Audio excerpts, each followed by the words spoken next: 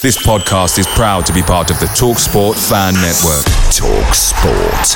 Powered by fans. There's never been a faster or easier way to start your weight loss journey than with PlushCare. PlushCare accepts most insurance plans and gives you online access to board-certified physicians who can prescribe FDA-approved weight loss medications like Wegovy and Zepbound for those who qualify. Take charge of your health and speak with a board-certified physician about a weight loss plan that's right for you. Get started today at plushcare.com/weight loss. That's plushcare.com/weight loss. plushcare.com/weight loss.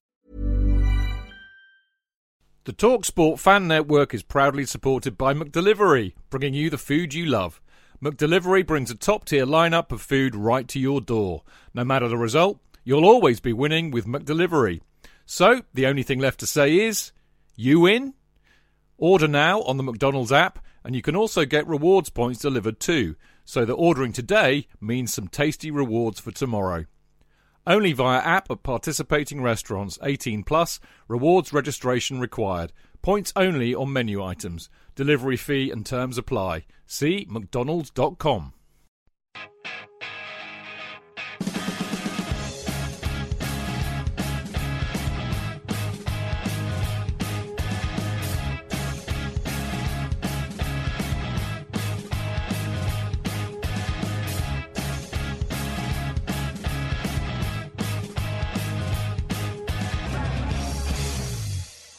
Now, we have two very, very special guests for us today, and as a result, it will be a slightly different show.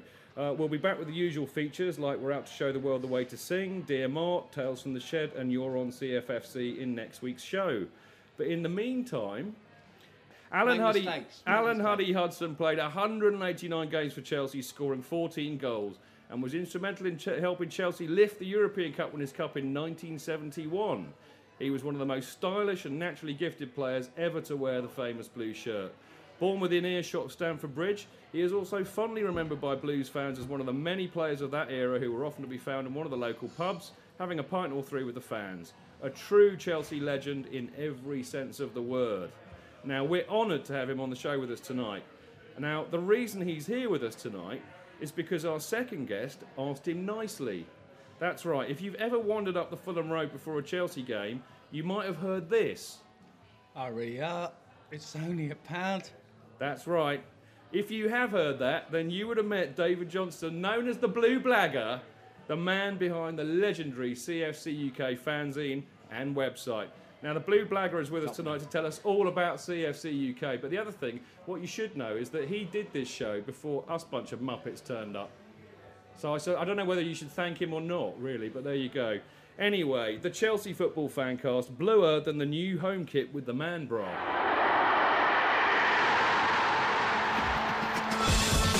Real fans, real opinions. Right, I know I've just given a big up to our two very special guests, and so I should, but let's introduce them all properly. Huddy, it's a real pleasure to have you on the show tonight, mate. Thank you so much for coming down and seeing us. Well, it's a pleasure to be here. I love it because the girls who are serving us are so lovely, aren't they? Well, that's why we're coming here every week, you see, mate. Absolutely. But I must retract, if I can, David. I don't want to nick the mic off you, but go on.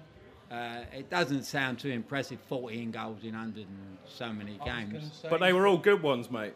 That's the difference. Well, not that I can remember that, but I know in the first season that Osgood and Hutchinson scored something like 70 goals.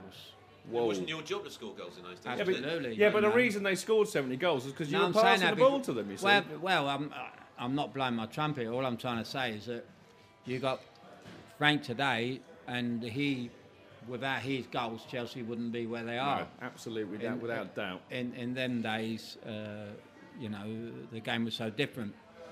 And when I moved on and played for Stoke, I played even deeper. So the game has changed that much. So this is the younger listeners that they go, oh, that's not very impressive, Dave, is it? But you always used to play two up front, so it wasn't the midfielder's job to score goals. How long was your name in Dave? Exactly. and speaking to the mic. It's not even my middle name either. Talk to the mic. Mike, go on. Mike. No, Enough. Blue Blagger, lovely to have you on the show as well, my friend. Thank you very much for having me. And we should say as well, officially, thank you for flying the flag on the old podcast before we turned up and hijacked it off you, mate. That's okay, no worries. It's nice to see that it is in very safe hands. I wouldn't call it safe hands. I'd call it in the lunatics' hands. The lunatics took over the asylum when you left, mate. Well, so far anyway, we're all right so far, aren't we, Uddy? Yeah, there's a hand grenade there somewhere. There is. That's for later. Martin, good to see you back. Great to be here again. Are you going to talk into the mic for me tonight? I'll try. I know you're trying to drink Guinness as well, which makes it very hard, but... Chris... In a minute, might even sing the national anthem as well. Lovely. Yeah, good to be back. Good to see you too, bro. Tell. It's fantastic. It's a privilege to be here tonight. Isn't it? Now, like, Definitely is. Hands up round the table, not Alan, obviously, but who actually saw, sitting around the table, Alan Hudson play for Chelsea live? Live, Chris. There we go. That's not bad. I think I must have done. You must have done. Well, You must have done. I think I must say one thing. If I can ask, if you see me play regular, what was my best game and what was my worst game? That is the most interesting thing, because I think about that especially when I woke up after the intensive care unit. I used to ask myself every morning, what was my best game, my worst game, and that gets you through life. Yeah. It's probably like any job. Football is no different. So that will be an interesting topic. We'll cover that. I promise you that, because there's some really good questions, actually, which I ought to add that the football fancast, the Chelsea Football Fancast audience have written some lovely questions in for Alan. We'll go into those in a minute, and we'll talk about the Blackburn game as well. But before that, we have this special thing, Dave, you see, that every new guest on the show has to do the 60-second fan challenge. Okay. Are you up for it, my son? Yeah, we'll give it a go. Because you won't live it down if you don't. All right, we'll give it a go. All right, it's really simple. In a minute, or nobody's ever actually done it in a minute. Some people do it in a minute, but not Cundy took 3 minutes, didn't he? Did, yeah. But he would, wouldn't he? Right, okay. Are you ready? Are you steady? Go. What year did you first start supporting Chelsea? I couldn't possibly reveal that for obvious security reasons. Fair cop. What was the first home game you saw? Chelsea versus those scumbags from North 17. What year was it, Dave? I couldn't possibly reveal Yeah, that. he's on the case. He's on the case tonight. I'll give him that. What was the result, mate? I think it might have been a draw, can't remember. Okay, what was the first away game you saw? Would have been a London one. Yeah, another London one. Yeah, I can't remember which one. So you won't remember the result then? Nah, Just I checking. I can't remember last week's result. Let alone Mate, when it I have first that started problem going. too. Nobody believes me, but some of us are afflicted by a poor memory. I thought this was my 60 It seconds. is, that's true, but I always interrupt. Right, what's the best Chelsea goal you've seen? Got to be one of Alan Hudson's. Nice one. Which one, though? That's the right answer. Yeah, that one you got against Ipswich was all right, wasn't it? Right, if my memory serves me correct, that was the one that kind of went through the side netting, isn't it? That the famous Come one? on, Chief. Anyway, Come on, whatever. 60 second fan, mate. Okay, best match. Got to be one of Alan Hudson's. Cup Winners' Cup final 1971. Watched it loads of times on the video there. They've released it on DVD, haven't they? Oh, have they? They have. I saw it up at the Megastore the other week. I'll have to come round to your house and watch it one You night will. then, won't We'll have I? a session. Now, this is a really easy question. Who was your favourite player? Alan Hudson. Very good. Right answer. Favourite Chelsea pub? The Ifield, Alan, that's all right, wasn't it? Oh, it's a good old pub from the old days, that. Favourite drink? Vodka and orange. Vodka and orange. Most legendary moment? Oh, God, well, how many do you Sleep with want? my wife. Nah, I couldn't admit to that on air, mate. How many do you want? The best one. The best one, there's a few. The best one. Let me give you two best Go on. ones. Bowing down on behalf of every Chelsea supporter and kissing the feet of Gianfranco Zola. Oh, well, that's a good one. And suing Ken Bates and beating him, first person in the country to beat him. I had a There you go, feeling thank that you. might have got crept in there. We'll be talking about that later. I think that gets. I think that gets a huge round of applause. A blue blagger on form. Not once caught out by me, but then that's not hard. Anyway, well done, mate. That was really sporting of you to do Cheers, that. mate. Did I pass? You did. You Thank definitely you. passed. Cheers, mate. Up the Chelsea. Up the was Chelsea. more than And I think definitely the most legendary It moment. was more than a minute That was because more he than a kept minute. talking. I know. It's about 3, but we don't count. We're not very good at counting on this show. Anyway, look, we'll be discussing the last home game of the season and Gus's farewell after this short break.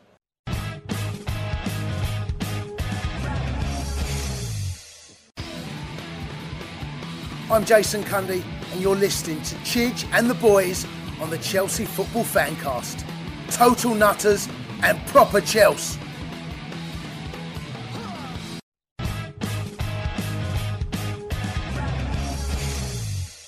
Now, if you haven't already, then check out our host website, footballfancast.com. There's a homepage for Chelsea where you can find lots of blogs, including some written by our very own Felix and Mike Harvey, and there's all sorts of people writing on there now, even Chris occasionally when he's not revising. Once in a while. Anyway, check it out. It's all good stuff. Now, I'm going to do a very quick, we should do a quick review of the Blackburn game, where we were. Although I ought to say this, I interrupted this horribly on Sunday for everybody by sticking a camera in their face for most of the day. I'm amazed they're all still talking to me, but there you go. Yeah, I meant starting drinking at 11:30 in the morning, which is always handy. You just made sure we were in the pub really early. But that was my sop to you to get you in the pub really early. I managed to avoid him. Yeah, apart from one thing, I should say this actually, because my stupid cameraman tried to get himself killed. He wouldn't wait outside of the sow bar, and he wandered in whilst I was sorting up the deal upstairs. And I realised that something was going horribly wrong when I could hear from downstairs, you can stick the fucking camera up your arse. Sideways. You can stick the... And I thought, oh my God. So I had to run out and I found Dave. And Dave thankfully came in. I know, he sorted it out. So well done, Dave. Anyway, talking of the game, I mean, it really was mad, wasn't it? I mean, we could have won 10-0. Who wants to pick up this one? He could easily have won 8 10-0, yeah. It was missed so many chances. I don't know whether Robinson played out of his skin or people kept kicking it at him, actually. He didn't do bad, but I mean, it could have easily been 10. Yeah, what do you think? We hit the bar as well, and it would have been nice to get the goals in to maybe claw back the goal difference on Liverpool. Just to put a bit more pressure on the Scouts. Yeah, just even though they're probably going to do it now. Well, they probably are, but yeah. So, but it would have been nice to knock some goals, and it would have been nice for Anelka to nick the golden boot.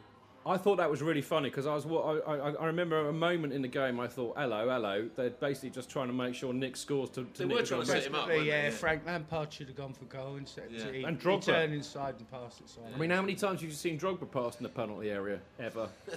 But he was. Alan, did you see the game, Alan? At all? I did watch the game. Yeah.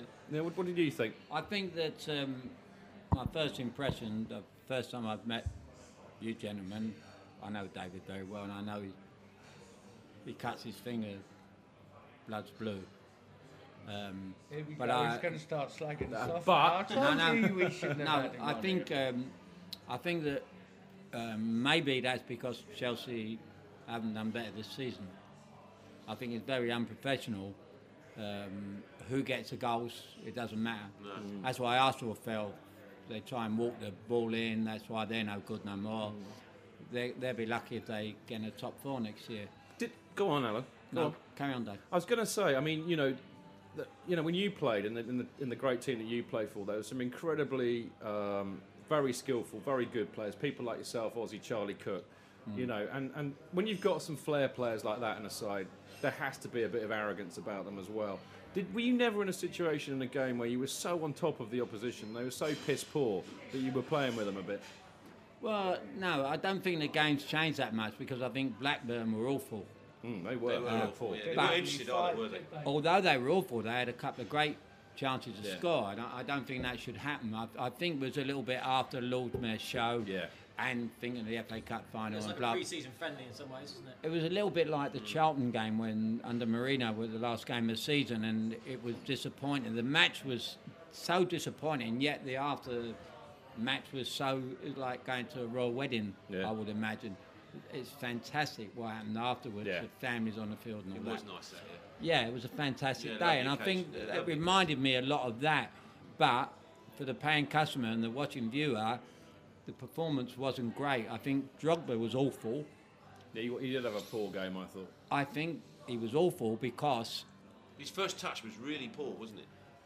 I think it showed the bad side of his game because I think it was something from the Barcelona game where he had let himself down so much with his antics that he was thinking, I'm going to behave myself today.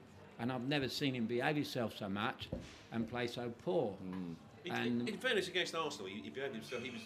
His behaviour was perfect, and he played a good game. He always plays against Arsenal. Yeah, well, I've got to be fair. I'm disabled and I can hardly walk, but I could play against Arsenal today. I could. I mean, David. We like that. You're still fast, Sylvester.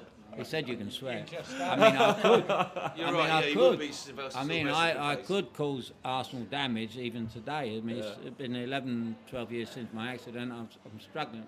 I could actually play against Arsenal today. I thought I'd seen you on the subs bench at the end. But what I'm trying to say is, if you play well against Arsenal today, don't, blow your trumpet.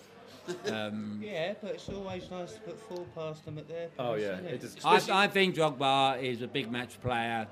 He's one of those players that there was two things on his mind against Blackburn. One was he's got to behave himself because it's the last home game, and he will get sacked. Yeah. And number two, I'm going to save my big performance for the FA Cup final. Well, let's hope so. That's the feeling I get. Amen to that, Can Dave. I just say, Dave. sorry, I like Didier Drogba. I like him every second that he's on the pitch as long as he's on his feet. Yeah. I hate him. I don't hate So you like Didier. him for half hour, do you? No, he's brilliant when he's on his game. You said that his first touch weren't there on Sunday. But I didn't you say that. Dave said that. Somebody said his first touch. No, I thought I'd agree with it. He was trapping it for Mike to kick it. Don't you think that I'm a realist, that everything he does, all his antics in the box and everything else, where he falls over and he goes to the ground and he's injured when he's not, it's come back to haunt him in the Barcelona game. It did. It did. Crying wolf. It did. Said that, but No, I'm not people. I watched it. No, other people and said everything, David, it does in life. It does. It comes back to haunt you, and that's what happened with him that night. And I think that is. I blame the manager for that. He should have told. I was at the Fulham game at Stamford Bridge, and when he was raging and ranting at the linesman, when they were having a good day in the sunshine, passing the ball, and Nelka was doing tricks and all this, he's screaming at the linesman. Now, the manager should have said to him, don't do that. But they don't, and they haven't. And the trouble with it is... What do you mean they don't? Well, they haven't. They haven't sorted it out. He's a very experienced manager. Yeah, but they have. I mean, he's done that consistently since he's been at Chelsea. Nobody seems to have got him under control like that. But he's probably the best manager Chelsea have had. I'd agree with that. Oh, this is a marriage made in heaven. There's going to be a divorce made in hell. Can I just say that on that point there, shouting at the officials, there's a lot worse than Didier Drogba. I think Didier Drogba is a quality Chelsea player. I think he's great, apart from when he's rolling. All right, moving on from Didier, and we were talking about. Hang on a second, Martin. Talking about Gus. Alan was mentioning Gus. I mean, forget the game in a way. Clearly, it became all about Goose in the second half. And it's a lovely moment actually when everybody was singing, one Gus Hiddink, and then it was all "We Want You to Stay," and he bowed, and there was a lovely. Everybody stood up. He turned around and gave it a full standing ovation in the middle of a game, and I've never seen that before. I thought that was fantastic. What do you think about that, Chris? Yeah, I thought it was brilliant. It's probably not enough to make him stay. I reckon if we had got to the Champions League final and won it, I said it before, that feeling he has. Yeah. If he'd seen us lift the Champions League trophy, then he would have said, I have to stay because I can't recreate this in Russia. But it was a nice moment. It was. Tel, what do you think? Well, I was amazed to hear that Hiddink said, I had second thoughts about leaving. Third thoughts, he said as well. For a brief time. So, keep having him, mate. He's been saying, I'm going and that's it. So I was amazed to hear that. So. Yeah. I'll tell you what, the story? If we go to Wembley and win the FA Cup, that's going to be a massive occasion for him. He might change his mind. He might. He might say, "I don't want to go back to Russia." Okay, look. Final point on the game, because I got to mention this because this will make Dave laugh. But we were all singing, "We want you to stay, we want you to stay." In the middle of but remember what happened afterwards in Gate 17 when Steve the steward was basically. Oh, Steve the steward. He took his steward's jacket off and revealing his Chelsea shirt. And he was trying to get everybody to stand up. Yeah. So we all started this chant of "We want you to stay, we want you to stay, Steve the steward, we want you." It was really funny. Absolute proper Chelsea moment, really. Anyway, enough of that because we've got much more. The rest of the ground were looking at us, wondering what the hell was going on. They were, weren't they? We have got far more interesting things to talk about than the bloody old Blackburn game. So after the break, or even Steve the steward, who is quite important, let's face it. Now, although I have to reveal that he is also a cottager. He's a top man, though. He was there, wasn't he? He was. Fulham He was away. there, Anyway, after the break, we will be talking to our very, very, very, very special guest, Alan Hudson, about his days as one of the kings of the King's Road.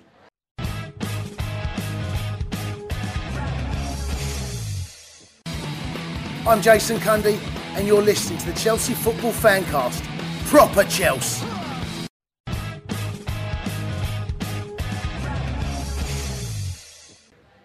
I love this first question that I've written actually because it just shows what goes. Because you wrote it? No, because it just shows that I can't spell as well as speak. The pith. Yeah, I know. From the terraces to the pith, as a teenager, Is that like being on the pith? I know, on the pith. Maybe I'll rephrase it. Anyway, I know you were on the terrace. I know you're a bit of a Fulham fan previously, but I mean, you did stand on the terraces before you played for Chelsea. Sorry, Dave. Sorry, we have to have a Jana break. Jana break. Come on, let's all wave at Jana. Let's all wave at Jana. La la la la.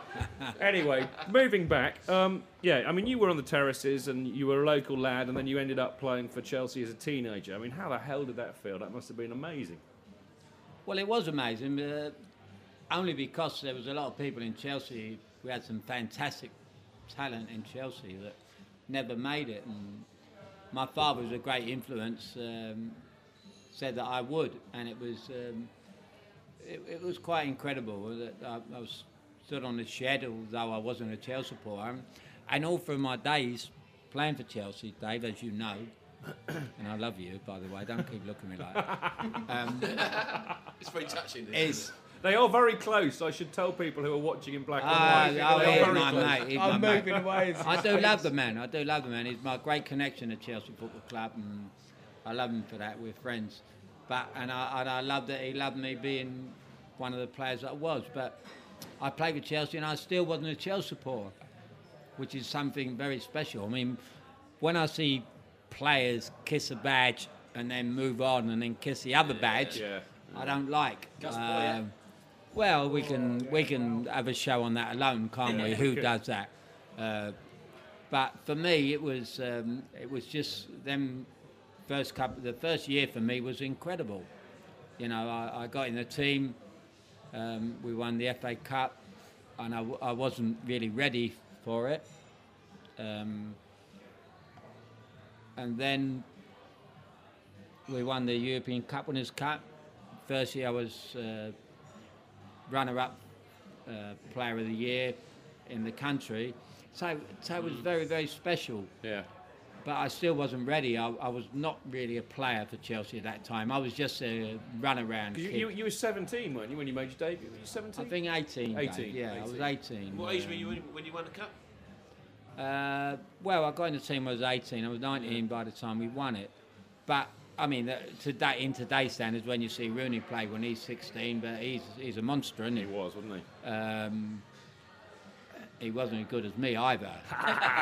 Too right. No, he wasn't. He's a fantastic player at what he does, but he wasn't Charlie Cook, and he wasn't Peter Osgood, and he wasn't me. I mean, these players are built up to be something they're not. Yeah. I think Peter Osgood and Charlie Cook in today's team would have Chelsea supporters eating out of the hand. And that's all to do with TV, Alan, I think, because Absolutely. I mean, you know, I only ever saw you play on TV. I think the first time I saw you play was probably in the League Cup final. And we won't mention it. We won't exactly. I don't want to mention it, but you know. No, and there were only a few games on telly then, and that was why. Well, that's absolutely. The point. I mean, if Sky TV had been about then, the profile, and we'd all be a lot richer. I mean, you wouldn't have to be paying for this. I'd buy everything. I might even buy the pub. No, we went to see. If you bought a pub, we'd be in here all the time, mate. We went to see Chopper on Friday night, and he was saying his last pay packet at Chelsea was £295 a week. That was an 80, wasn't it? That was in 1980 when you retired. Who was that? Chopper. Harris. Yeah, but he's still a rich man because he never spent any of it. Only you can say that. Well, Tommy Baldwin, me, Charlie Cook, and Peter Osgood weren't the richest. You know, he didn't throw his money around, but you know, every Friday morning we used to have a bank manager's letter on our carpet to say that you've got to come in and see him and talk about your overdraft. Talking of that great side. Sorry, Dave, go on. We like Bobby Tamblyn. We like Tommy Baldwin, Charlie Cook. We're going on Peter to. Osgood. Dave's going to ask me some questions about who's my favourite Chelsea players. I will later. But I mean, just it's a good point you made, Alan, actually, about the comparison between then and now. But I mean, you know, for those of us who weren't really lucky enough to see it in the flesh, as it were, how good was that side of the late 60s, early 70s? Well, we had a very, very good team. I think today's, obviously, like every team in the country. You know, I heard someone say about Manchester United the other day, this is the best squad they've ever had. Well, it wasn't. 68. Absolutely not. You know, there's no Teddy Sheringham, there's no Roy Keane, there's no the fullback. I don't think Ferdinand's that good. I don't think Manchester United are that good. Nor do we. I know, but that's more through bias. That's true. You know, but I'm not biased. I think you've got to actually. I think it's a valid point. Actually, they are not. They are not that good. I do agree with you about Ferdinand. Yeah, they are not that good.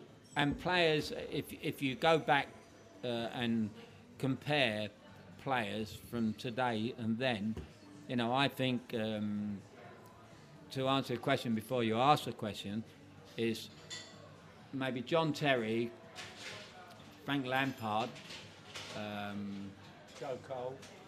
Joe Cole's got a chance. We've probably got in the 70s team. Really? McCready was the best fullback in the world. John Terry is no doubt probably the greatest centre half in the world. Lampard are getting any team, and he'd have been good playing with me. He would. No, he would. He would because we're different. Can I just let the listeners into a little insight? Him and Lampsey are quite close, aren't they? You get on, don't you? With Frank I'm going out with his wife at the moment. I should be Oh, he's here, is it? Sure. I heard it was some non-league player, but you know, maybe He's you'll always still got play. cap on day. I am a non-league player at the moment. No, but I mean, we like the Frank's Lampards, don't we? I love Frank. Yeah. Frank's a fantastic player.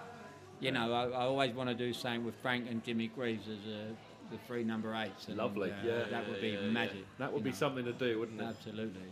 Oh, well, Frank, and I must remind everybody that I got into Chelsea. He was going to Leeds, and his old man called me. And is that for real? yeah, I never knew that. Absolutely. Well, thank you, Al. There's something else that Chelsea never paid me for. Bloody hell. Well, I tell you what, it was nice after the Blackburn game. The cameras actually showed Frank Senior sitting in the crowd, They did, standing in the crowd. They did. Yeah, he never paid me either. He never paid him? No, because Frank Senior called me. He said, Frank's going to Leeds with Rio Ferdinand and all them, all the trouble there. And I said, if your son, he said, what do you think? Where'd you go, Leeds or Chelsea? Chelsea had come in for him. I said, he wants to be a superstar, I'll go to Stamford Bridge. And no one's ever acknowledged that. They all think that I have a pop at Chelsea, I do this and that. I've done more good for Chelsea in that one transfer deal alone. Sure. That's unbelievable. I think actually that deserves a round of applause. Yeah. No, everyone at the time thought 11 million, what are we paying that for Frank Lampard? But look what he turned into. Century. I was, Martin, I was in hospital and my cousin come up to me one night, a big Chelsea fan. He got Chelsea watch, Chelsea ring, Chelsea hat, everything. And he come to see me. I was laying there and he said, I don't think you're right about Frank. He said, you've said that he's going to do this, because I used to watch him a lot at West Ham. My son was there at the time. And I said, Tommy, next season, watch this boy. And he's done everything I thought he would do, and more. I don't think anyone expected him to be this great a player. No, I agree with that. Ranieri was a huge influence on him, wasn't he, of course? Well, he was, but I think... probably more especially Ranieri's trainer. Well, he was, but I think the greatest thing you say about Frank Lampard, the most credit you can give to Frank Lampard is what Frank Lampard has done to himself, because I've seen him work in training. I've seen him work on his game, I've seen him work on his sprints, I've seen him shoot in and perfect everything. And I don't think there are managers that can change you and change your life as a player, but I think Frank Lampard is one player that can actually walk away and say, I did that myself. Okay. I think he's got to be one of the most consistent and fittest midfielders for a long time. Well, I think we said this on the podcast once, that one day we'll look back and say, we were lucky enough to see Frank Lampard play. I wrote an article about it for CFC UK. I thank you. Listen, we're going to move on. You're right. We're going to move on because I've got some questions from the people who are stupid enough, mad enough, wonderful enough to listen to this show. We'll have to listen, won't we? I have to listen to it, apparently. But there we go.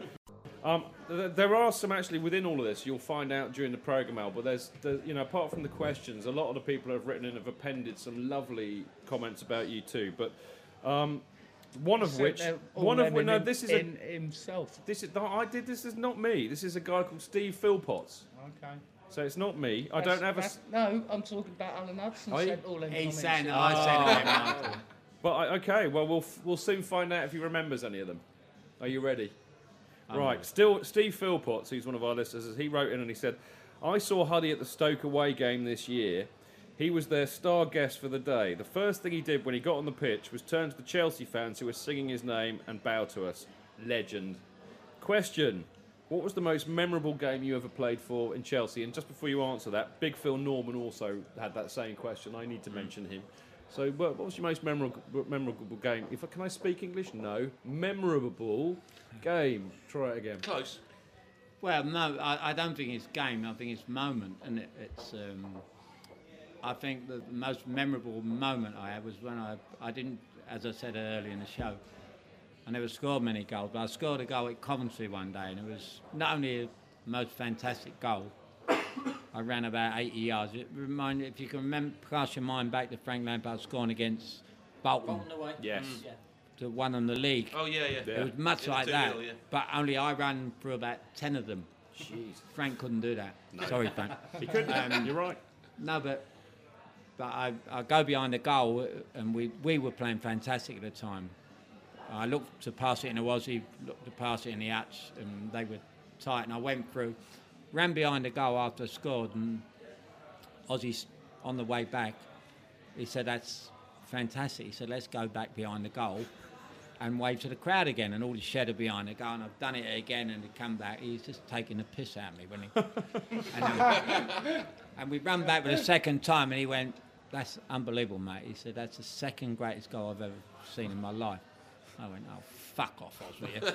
Now, this is in the middle of the field, right? And they're just going to kick off. I said, what was the best one? And he said, the one I scored against Burnley. He said, I'll beat one more. He said, and the pitch was heavier. And I was like, oh, fuck off. So that is a game. And I did the same thing against Sheffield Wednesday about a week later at Stamford Bridge and got a standing ovation. But I scored 2 fantastic goals in a week, which I think was for Matthew Harding, because it was under he said it was his favourite goal. Right. Excellent. So lovely. That is what stands out in my mind. I like that. And now I think I know that you've been writing in the questions, because the next one is a great link to what you were just saying, and it is from Big Phil Norman, who says, what did you think of the Chelsea support at the time, especially away? Well, I'm staying at Stoke at the moment. The Stoke fans have kept them in the Premiership. Yeah. And I've read today that, they voted the Stoke fans as their best player of the season, which is phenomenal. That is phenomenal, isn't it? But the night I didn't play at Old Trafford in 1970 was the most incredible thing of all time. I've never seen even Manchester United didn't get that kind of support. Against Leeds in the in the final replay was unbelievable. Big Phil was there both games. Big Phil was there. Well, you ain't seen nothing like that. The only other game was when we beat Bruges in the Cup Winners' Cup and at Stamford Bridge. That was Pete Roscoe's comeback, wasn't it? Absolutely. He scored twice. Absolutely. Because he got suspended for 8 weeks. I made them both, Dave. I made them both. But yeah, he was out for 8 weeks, wasn't he? And he come back and he scored. But that was unbelievable. And as a kid, when they beat Roma, I was behind the goal when they were singing over the dirty Roma. They're the 3 matches at Stamford Bridge. 65? Yeah. Yeah, it must be something like that. Yeah, the year before I was made apprentice. Yeah. But I remember Venables got a hat-trick and they were singing over, Eddie got sent off. Not bad for a non-Chelsea's fault, is it? Not bad at all. No, I mean, they are great. I mean, we all know. We are all amongst them. But, I mean, we were talking about history, weren't we, on the way in the car? We're talking about 66, 70,000 people there screaming and... Was it right at that time a lot of the fans used to go to Chelsea one week and Fulham the next? Absolutely. Yeah. Absolutely. Why wouldn't you? That's the way it should be. But society's changed, hasn't it? But that's the way it is. On the Wales End where Dave and I just met, that's what they did. We used to meet in the pub in a cafe at the Wales End, and they go to the Craven Cottage one week and Stamford Bridge the next. But that couldn't happen today. All right, we've got another question from Dave Jones, who's become a great mate of ours because he comes from Swindon and he's been listening to the show. And he now meets us in the malt house before the games. He's a lovely lad, and he wrote. He's a man of a certain age, like a few of us are. And he says, "Chidge, what a fantastic guest! My favourite memory of Alan is of him scoring at the near post from a corner or a free kick, very close to the corner flag. I'd love to hear him describe it so that I can relive it again. Huddy, you're a legend. Cheers, Chidge." Now, we I don't know if you remember the goal that he's talking about. We did actually all slag him off. Near the corner flag. Alan, we slagged him off on the Facebook group. Said, "Well, tell us what bloody game, Dave, and we might have a chance." But there we go. He did qualify it by saying it was a night game and it may have been a foggy night. That's what he remembers. No, that's a night. I think he's talking about a night in probably the two greatest semi-finals of the League Cup ever played. We played Tottenham at home. We won 3-2, and then we went to White Hart Lane. And about 10 minutes from the end at White Hart Lane, I handballed it. They got a penalty, scored the penalty, and I scored right at the end of the game. That was a game. A lot of people think I took a corner, but I didn't. It was about a yard from the corner flag. That's the one he's talking about. It was a free kick near the corner flag. That is it, yeah. That was a game. But what was so wonderful about it is my dad used to take me to White Hart Lane whenever he could finish work on time, and we used to stand in that paddock. And as soon as I scored it, I just ran along the side of the paddock. I ran straight down. We didn't even have time to kick off. But as it happens, that was the worst goal I've ever scored in many ways because we got to the final, didn't we? And we played Stoke, and that's what broke the team up. All right, okay, we should move on. I've already decided, by the way, this is going to be the longest show we've ever done because it's too he talks so much. It's too much fun. Yeah, it's too much fun, and we've got Dave on, and he's making the difference. Anyway, look, after the short break, we'll be talking to Alan about the latter stages of his Chelsea career and what happened to him after he left.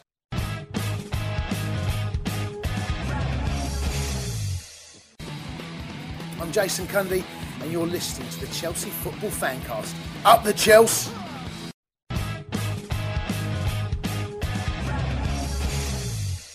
We are back with you all, and we're talking to Alan Hudson, who's been a beautiful man in turning up and doing the show with us, which is great stuff. Now, I was talking to him a bit earlier about questions that the Facebook group have been sending in, and we've got a cracker from Robert Delsini, which is kind of on a subject very close to these boys' hearts. He says, "We've all heard the stories of the Chelsea team of the 70s and the Kings Road culture. What was it like to tour Europe with those players?" He says, "I'm going to kind of add a bit to that, Alan, as well. So kind of like tell us generally about the legendary drinking in the clubs of the Kings Road with the boys." I think I told a story not long ago that when we won the Cup Winners' Cup, because we weren't getting a lot of money, our incentive was the air hostesses to get through to the next round, and we had four marriage breakups that season. Can I just add that Ozzy's last wife, Lynn, was an air hostess. Was she? And Pippa Cook-Brown was. She's got the ringing truth about it, hasn't it? There was 4 divorces the season we won the Cup Winners' Cup. There was 4 divorces, so it wasn't. That was the incentive of Chelsea winning the Cup Winners' Cup. Whereas today they get 150 grand and they get this and. Yeah, but Al, that's only money. It's only a week's That's only money, but money can wreck your life. Yeah. So can an air hostess. Absolutely. Especially British Caledonian and British Airways, and it's unbelievable. Some of them can wreck more than your life. What? Some of them can wreck more than your life. Yeah, that's true. But Lynn Osgood's a lovely lady. No, Lynn is an I know. Yeah, Lynn is lovely. fantastic. But what I'm trying to say is that was the reason we won the Cup Winners' Cup. It wasn't. Well, what happened the next season then? Well, they closed one of the airlines down, didn't they? Couldn't get the staff. Yeah. So, I mean, you know... Everyone was pregnant. The thing is, Alan, I mean, the thing that I think we all kind of look back to with kind of very rose-tinted spectacles is the fact that in those days when you were playing with the lads, you know, you would drink in the local pubs with the fans there. And, I mean, you know, we can't get near any of the current team now, you know, but in those days we would be in the same pubs as you drinking with you. Oh, absolutely. I mean, but that's... it's probably the same in Hollywood, isn't it? You know, things have changed dramatically. No matter cricketers, rugby players, whatever. But in them days, I can remember going away on the train. To away games? To the away games. On the train. And the football specials. And the football specials coming back. No, but I mean that's the way it was then. In them days, we'd meet at Euston Station at 3 o'clock on Friday afternoon or whatever, and get on the train, or Saturday morning if it was going to Stoke, which took an hour and a half. And on the way back, you'd be drinking with the fans, you know, because we were, you know, it was that close. Today it's impossible. Yeah, wouldn't happen at all, which is a shame because I mean, apart from the massive wealth that a lot of the players have these days and everything else around it, and the whole kind of media control, I suspect that actually when it boils down to it, a lot of them are very like us at the end of the day. You know, they're normal guys really who just happen to have a lot of talent and are earning a lot of money. But I think also that football clubs don't help today. I think that they should have, where that has been cut out, I believe that football clubs today should have at least once a month where the players can meet the real fans. Yeah. I'm not talking about those that come to the big matches and buy tickets, come out of the woodwork when you get to cup finals. I'm talking about the real fans who you've met today. Yeah. Dave. Yeah, exactly. No, you are the real fans. But you know, I know what you mean. But those today, they should have once a month where they can actually go and have a beer with them, and the players will respond to that, to meet the real people, the people that really got it in the heart. I don't suppose a lot of them drink these days, but... Oh, they do. Oh, they do. They don't have sex either, do they? No, obviously not. No. Dave. So we've found We're out, all Mark. drinking exclusive clubs, though, don't they, up the West End? So they're not going to drink around local boozers. Well, they do. That's another interesting point. But this show will go on forever. I believe Hopefully. I believe that they should have a club now where only players and their special guests and wives or girlfriends or whatever they are should go into, because there's too much. You see the Ledley King the other day. You've got all that going on. Players today, if you're getting that kind of money, shouldn't go into places. What Harry Redknapp's talking about drinking, it's not the drinking, it's mixing with people that are going to... And the wags. I want to have a go, And the wags. Because there's money in it for them if they do. Absolutely. Exactly. You're right. Absolutely. Dave, you were going to make a point a second ago. Make a point, Dave. I'd just like to say that I was talking to Ashley Cole the other day, and at the next Player of the Year award, which is on the next Thursday. Yeah, it is, isn't it? The players themselves, John Terry and Ashley Cole themselves, on behalf of all the players, asked whether they'd be allowed to mingle with the guests, because the last couple of Players of the Year awards have been a farce with the players all blocked off from, meeting all. Which is just a joke. And fair play to Ashley Cole and Big John Terry for sorting that themselves, and they're going to go out their way to make sure that everyone goes round to the tables and meets the player, meets the supporters themselves. Fair play. That's fair play to them. That's good. So moving on. David Bergen from Glasgow, he writes, the oft phrases "had a disagreement with" or "following a bust-up with" are trotted out to explain players moving between clubs. I know where he's going with this, Alan. What is your most memorable difference of opinion with a manager? At Chelsea? Well, anywhere really, I think, but I think he probably means Chelsea. Because who were you managed by? You were there when the Doc was there, right? Or was it Sexton? Tommy Dockett signed me. Yeah. So you had the Doc and Sexton whilst you were at Chelsea, didn't you? Yeah, which was totally different. They were chalk and cheese. Didn't Alf Ramsey, did you? Yeah, there's a great story I've heard about that, actually. Yeah. I mean, I've been to the top and I've been to the bottom, which we all have. In football is no different. Again, I've had Tony Waddington, Stoke City, and I've had Don Revie as my manager. Now, who wants to be managed when you get in the England team by Don Revie? I mean, the man is a dog, the thug. He's a racial. Well, his Leeds team showed it. He's a slag. The man was a total slag. There's one thing, you know, in football that you do is there's rivalry. Yeah. But there is not. You don't go to the depths that this man done. So, I mean, Revie was the bottom. As regards Dave Sexton, I like Dave Sexton. I think he should have kept to being a coach and not a manager. He wasn't a manager, a man manager. He was a teetotaler, and when you're a teetotaler, it don't work. You don't get people who drink if you're a teetotaler. Absolutely. You know, it's like your wife being a teetotaler and you drink, and the marriage ain't going to work. It ain't going to last, is it? No, He was never going to fit in at Chelsea, was he? No. Well, Dave, in all fairness, I told Brian Mears this not long ago that, you know, that he should have got rid of Dave Sexton instead of getting rid of me and Peter Osgood. Can you imagine today if Chelsea sold John Terry and Frank Lampard? Which is kind of what you're talking about. To sell That's you the at the age comparison. of 22, I mean, that's unbelievable. 22, you're not even coming into your prime yet. That's ridiculous. Well, absolutely, and all the reasons were that the club was falling apart. And I said to Brian Mears, what you did wrong was when you had a board meeting, you should have actually brought me and Peter Osgood into the board meeting and try and work things out, because it was a period where Chelsea lost maybe 20 years over that. Yeah. Because of the building the stand and we thought, well, we're selling. But apart from me, I thought I was a good player, but Peter Osgood was irreplaceable. If you're going to sell a player, Alex Ferguson don't do it. If you're going to sell a player, make sure you got a replacement. Yeah. You know. Actually, so it would be like getting rid of John Terry and Lampard today, a stroke. How are you going to replace them? No, well, that's it. There's not a better centre up, and there's not a better midfield player, unless you get Gerrard. But still, it's still going to take you a year for Gerrard to fit in. So Frank is.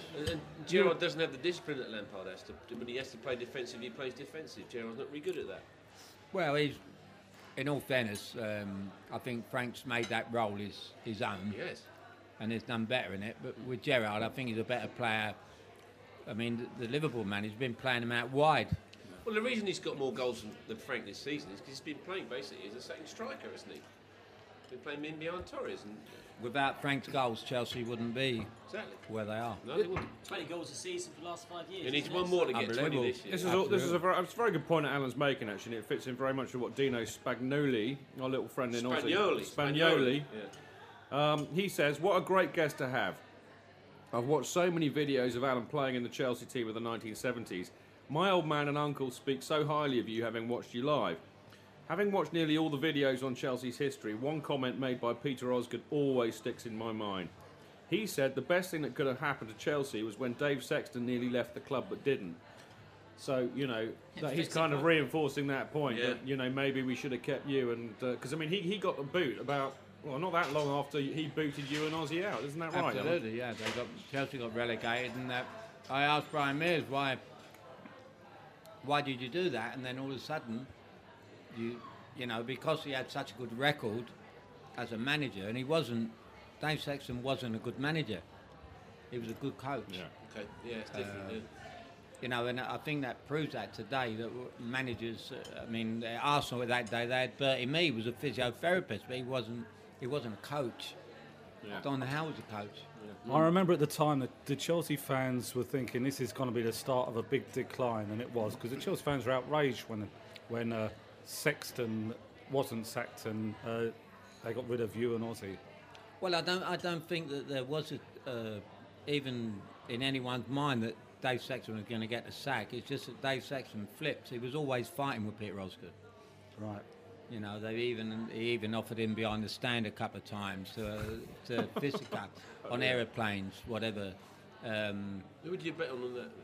Well, no one ever won the fight because it never happened. But it would have been. I wish they had had the fight because I'd have had a bet. I'd have had a bet. No, but Dave Sexton comes from a boxing family, and Ozzy was a street fighter. But the thing that annoys me more of it, the point I make about that is that Dave Sexton he always had a guy at Osgood when things went wrong. he never ever took on a scale, weighed it all up, that Peter Osgood got Chelsea out of so many scrapes with fantastic goals and was the most amazing. I mean, if Drogba's worth so many millions a day, then Osgood trebled that. Well, funny you mentioned Drogba, because I imagine that Scolari probably did the same thing to Drogba. He alienated Drogba, blamed all of Chelsea's problems on him. Yeah. And now Scolari's gone, look how much better everything is. Yeah, absolutely. It's a perfect example. And man management. Yeah. It's man management, and Hiddink sees that. And that's why I think it's such a shame, the greatest shame for Chelsea. I think this is going to be the most tragic thing ever's going to happen to Chelsea Football Club. Yeah. Hiddink leaving. If Hiddink goes, could be right. Yeah. Alan, I don't think that's them buried yet. how did you... Yes, it is. Do you? Yes, it is. We'll talk about Yeah, that a it bit is. later, I think. But It is. Alan, how did you feel when you left Chelsea? I was stunned because I never thought it would ever happen. Me and Peter Osgood sat in a restaurant and Bill Garner on a Friday, and we were working out where we were going to. Was it going to be Manchester United, Leeds, or AC Milan? And nobody wanted us because we were tarnished, weren't we? We were drunkards, and we were drunkards, and we were on a Saturday afternoon. We used to pack the ground out, and as I say, I can't say enough how good Osgood was. I mean, he was phenomenal, and I could close my eyes and put it somewhere and he'd score. He was phenomenal. But leaving Chelsea was probably the greatest thing ever happened to me, without knowing it, because I met Tony Waddington, and I always say that if only Chelsea had got rid of Dave Sexton and sent him to Stoke, and Tony Waddington had come down and been our manager, because at that time George Best wanted to come play for us. Yeah, That's right.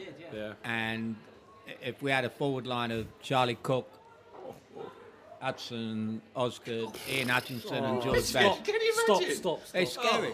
Well, it's scary. But that is what management's all about. Yeah. Tony Waddington would have went, oh, George Best in this. And can you imagine Chelsea would have to build a ground What a team bigger and bigger and bigger? What a forward line. Would have been unbelievable. The only problem we would have had, we might have needed 3 balls. And a few more bars. And a few more girls. And a few more girls. Good point. One of my other great memories of you was when I was a 10-year-old and I watched you pretty much single-handedly murder West Germany, the world champions, was it 75 when you beat them 2-0? 2-0. And Dave Jones, who we remember from Swindon, he writes, Beckenbauer described Alan as the best midfielder in the world after England had beaten West Germany 2-0, and Alan had orchestrated and totally dominated play and the England performance. I was so proud to hear this. How did this make you feel, and how did it affect opponents' attitudes towards you?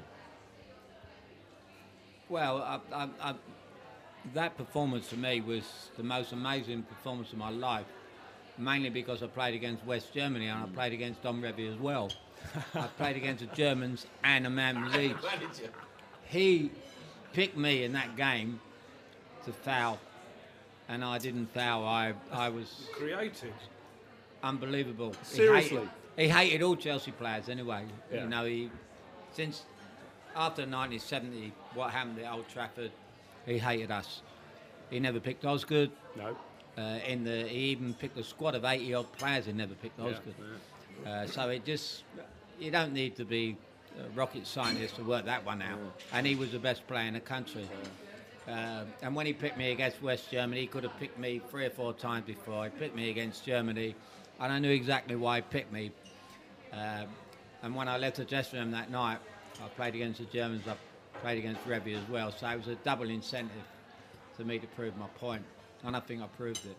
I think everybody would agree with that. I mean, that was the time when I was really getting into football, as you do as a kid, and looking back on it as an adult, for me it was a very dark time because England never bloody qualified for any World Cups, and of course For that's 10 years. Yeah. We all remember But on the other side of the coin, we had some of the greatest flair players playing in England than we've probably ever had. There was people never like picked you, Ozzy, Stan Bowles, Rodney Marsh, mental players like Charlie that. George. Frank Worthington.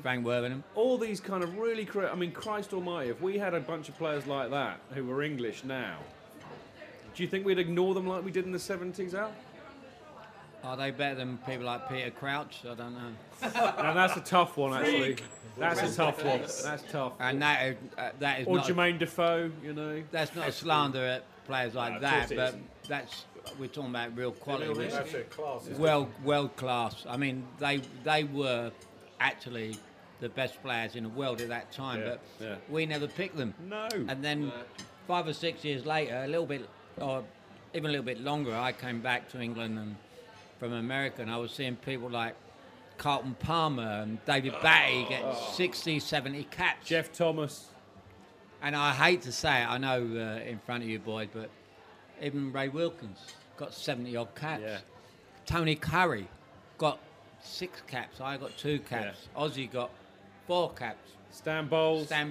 But Wilkins never passed it sideways when he played for Chelsea. It was only when he went to Man U he started passing it sideways. Well, I've got to be careful what I say. No, I'll be honest. We like Ray, so we you know. He's a good lad. He's a lovely lad. But you have to be honest. You know, yeah, he did pass it sideways. Let's be honest. Tony Curry never passed it sideways. No, he was a great player as well. It's still. I mean, you know, if you told kids that today, they wouldn't believe you. I mean, it is that simple. The fact that you only got 2 caps is a complete disgrace to Revie and England. Well, to tell you the complete and honest truth, I wish I'd have only got 1 cap, just a German cap. Just a German game. And what I should have done, I should have walked away then, because I knew Revie didn't want me. And what it happens is, like, once again, football and in any job, when you know management don't want you, get out. You should walk away. Dead right. And I should have walked away. There's a lovely story. Lost, that's for sure. There's a lovely story, Huddy. You didn't get on with Alf too much either, did you? And he didn't pick you for an under-23 tour, and you decided that you didn't really want to go, and you had quite an interesting conversation with him. Yeah, I did. Yeah, I didn't like Alf too much. I knew Bobby Moore very well, and I knew players who loved him. Alan Ball loved him because they had that wonderful achievement. But I don't think people should have such an influence through the FA to ban people like me for 3 years. I had a very, very bad ankle injury, which as you boys will know, when I missed the FA Cup final, and my ankle has been plaguing me for years. I was never ever the same, and it wrecked most of my. I couldn't play on hard grounds. I needed it to rain, and at that particular time, my ankle was absolutely gone. I just got married. I was moving in a new house with your friend, my son Al, and I thought all the odds were stacked against me. Don't go, have a rest through the summer. But he didn't want to hear my point of view. Once again, go back to Brian Mears. There's two sides to the coin, and I think what he done was it wouldn't happen in another job. I should have been able to sue him actually, but I was too drunk to know at the time. Yeah. The way I heard it, this is a lovely punchline, but apparently Ramsey says to Huddy, he says, "Well, there'll be repercussions, you know." Yeah. And Alan turns around and says, "Fuck you." Absolutely. Quite right. Absolutely. Right answer. He once again, following a day's Sexton syndrome, he got the sack 6 months later as well. So, and we didn't qualify for 2 World Cups. And Colin Todd, who was the best centre half in the country at the time, got banned 3 years with me. So, you know, it's stupid. You just wouldn't do that. Well, it wouldn't happen in another country. No, it wouldn't. Brazil wouldn't do it to Pele. No. Cruyff wouldn't do it in Holland, whatever. Right, last question on this bit. Big Phil Norman's back with a vengeance. Big Phil, by the way, Alan, it's Chris's old man. He's been watching Chelsea since what, the late 50s? Something like 60s, that. Yeah. Anyway, he says, it's a good point, this actually, considering what we've just been talking about. He said, would you have won more England caps if you'd have actually stayed at Chelsea? I wouldn't have got any caps if I played for Chelsea. Not with Remy, that's the manager. Yeah. No, and Dave Sexton. I mean, good point. I only really got back in the England squad because of Tony Waddington. He banged the drum for me. I was playing so well, but no, I wouldn't have. No. And when I left Chelsea, I wasn't playing well. But that happens to players. You see players leave clubs and they meet a manager they can play for. Yeah. That happens. And you can actually say, I see him play last week. I think my last game for Chelsea was maybe Liverpool, and I was a disgrace. I was useless. And yet my first game for Stoke 6 weeks later was against Liverpool, and it was one of the greatest games I ever played. And people say, well, or I think to myself, what a change in a player, because it's a new management, it's a new confidence, motivation, belief. Absolutely. Yeah, but you look what Hiddink's done since he's come in with the Malouda. now. Malouda's a great example. Absolutely. You know, you see Drogba now, apart from the Blackburn and a couple of other games, he's become a monster again. But Malouda's been like a new signing. Yeah, I mean the whole team. You can see the whole team, the whole attitude. You've only got, and the league table don't lie, and point systems don't lie. You know, they're now looking like the team that everyone's got to beat. It's a very good point, and we're going to carry on with all of that thinking about the Chelsea now and what Alan thinks of it just after this break.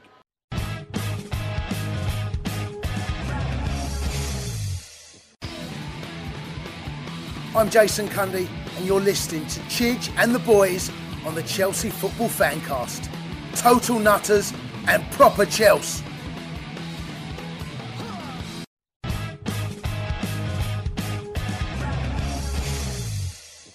Right, picking up what you were saying before How long have we been going now? Oh, ages, but I don't give a fuck. We'll do a two-parter. I don't give a fuck. Alan, we were talking earlier before the break about what you think about Chelsea now, and you know, we were talking about the difference that Gus Hiddink's made, and we were talking about Drogba and I think Malouda, weren't we? And I mean, in a way, I think Malouda since Gus has turned. I mean, Malouda before Gus turned up was one of the worst players I've seen play in a Chelsea shirt, and yet after Hiddink turns up, he's been like a world beater. All the fans were slagging him. Yeah, I mean, he was so unpopular. Not in CFC UK though, eh, Dave? No, we don't slag players off in CFC UK. Not anymore. Exactly. But I mean, you know, that goes back to the point you were saying about a difference a manager can make. I mean, I happen to think that Hiddink's probably the best manager I've seen at Chelsea, certainly from a tactical point of view. What do you think about Gus? Well, it's funny because where we met earlier on, I said to the boys in there when he got the job, I'm a gambler. And I said, you can bet them every game of the season from now on. Because this geezer's a winner. Yeah. He's a Marino with a little bit more. Yeah.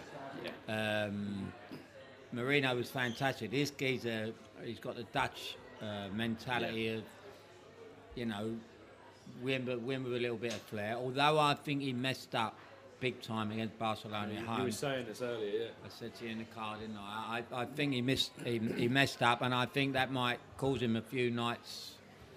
How do you reckon he messed up on that? I don't think that he took the game to them enough. He took Drogba off too early. I think before the game, I said I went to Barcelona. I see the game. We've seen each other, haven't we? We bumped into each other, didn't we? You didn't buy me a drink again, Dave. You didn't buy me one. I know you was in a rush. You was sending your fanzines. So Dave, I didn't bother buying you one. So Dave, was it only €1 out there? No, it's two actually. Have a look at the Hurry up! I told you, Paul. You never give me the money, did It you? was only €1 in Turin. I bought one off you. Oh, yeah, only because I thought you were skint. I felt He says all the time, Dave. I think I told you, Dave. I've got a new book coming up called "Oh What a War" about Chelsea's season, and I write in it that I think Hiddick messed up because I think at Stamford Bridge in the second leg, if it had gone 20 minutes, try and play against them. If they find out that they've got the ball too much, I would have put John Terry up centre forward with Drogba. And I got the full-backs up wide because Barcelona had so much of the ball, you can't play them. No. That team. Right. And I'd have said, if there was a corner, I said to so many people, they laughed at me. I went, and after the game, I think I was proved right. I mean, if you got beat 3-0, so what? You're out anyway. But I think if John Terry had gone up front with Drogba, it would have frightened the life out of their back four. Their centre half hadn't played centre half. No, they had a weakened back four anyway. Absolutely. Yeah. And the geezer that played centre half hadn't played for a long time. Their goalkeeper was, I don't know where they got the goalkeeper from. There wasn't a goalkeeper. If they'd have had Drogba and John Terry up front, they would not have known what to do. I can see the point of that because they wouldn't have known what to do. Would have scared. You'd have had their scared the poo out of them, wouldn't they? Absolutely. Well, Mourinho tried it once or twice. He did, but Yeah, but it's one on his own. If John Terry had stayed up there, he's the kind of man that you want up there. I'm not saying play the Wimbledon way, but their manager would have had to think, how do we combat this? Well, why didn't they put Frankie De Santo on? No, but having said that, would have been the alternative. Having said that, Blackburn did try something similar on Sunday, didn't they? They put Samba up front. And he was shit, wasn't he? Anyway, yeah, but he not John Terry. Talking about Gus, different colours. Talking about Gus Huddy, who do you think Chelsea's next manager should be? Me. I'll vote for you. No. I don't think management is such an hard task. All these managers shout about that it's you got to do this or that. I manage everything in life is simplicity. Hitting is nothing special. He's a very, very experienced man who knows the game. Yeah. Harry Redknapp, I know him very well. He's not a great coach. He's not a great manager. He's just a man. He deals with. If you know a good player. I love hearing him talk, though. Well, he talks so much sense. Because he's one of us. Yeah. He don't. There's no act there. You mean man management? Man management. Yeah. Getting the best out of players. Yeah. And people. You've got to hand that to Hiddink. He's certainly made the best of what he's got. I mean, what he's got is fantastic anyway. But he's got the best out of everyone. Martin, most managers, bad managers, complicate things. Like a wife. They complicate things. Hell yeah. No, it's true. Yeah, my name's football. That's bloody complicated. But they do. So Mourinho's good at man management. Yeah, he was good at that.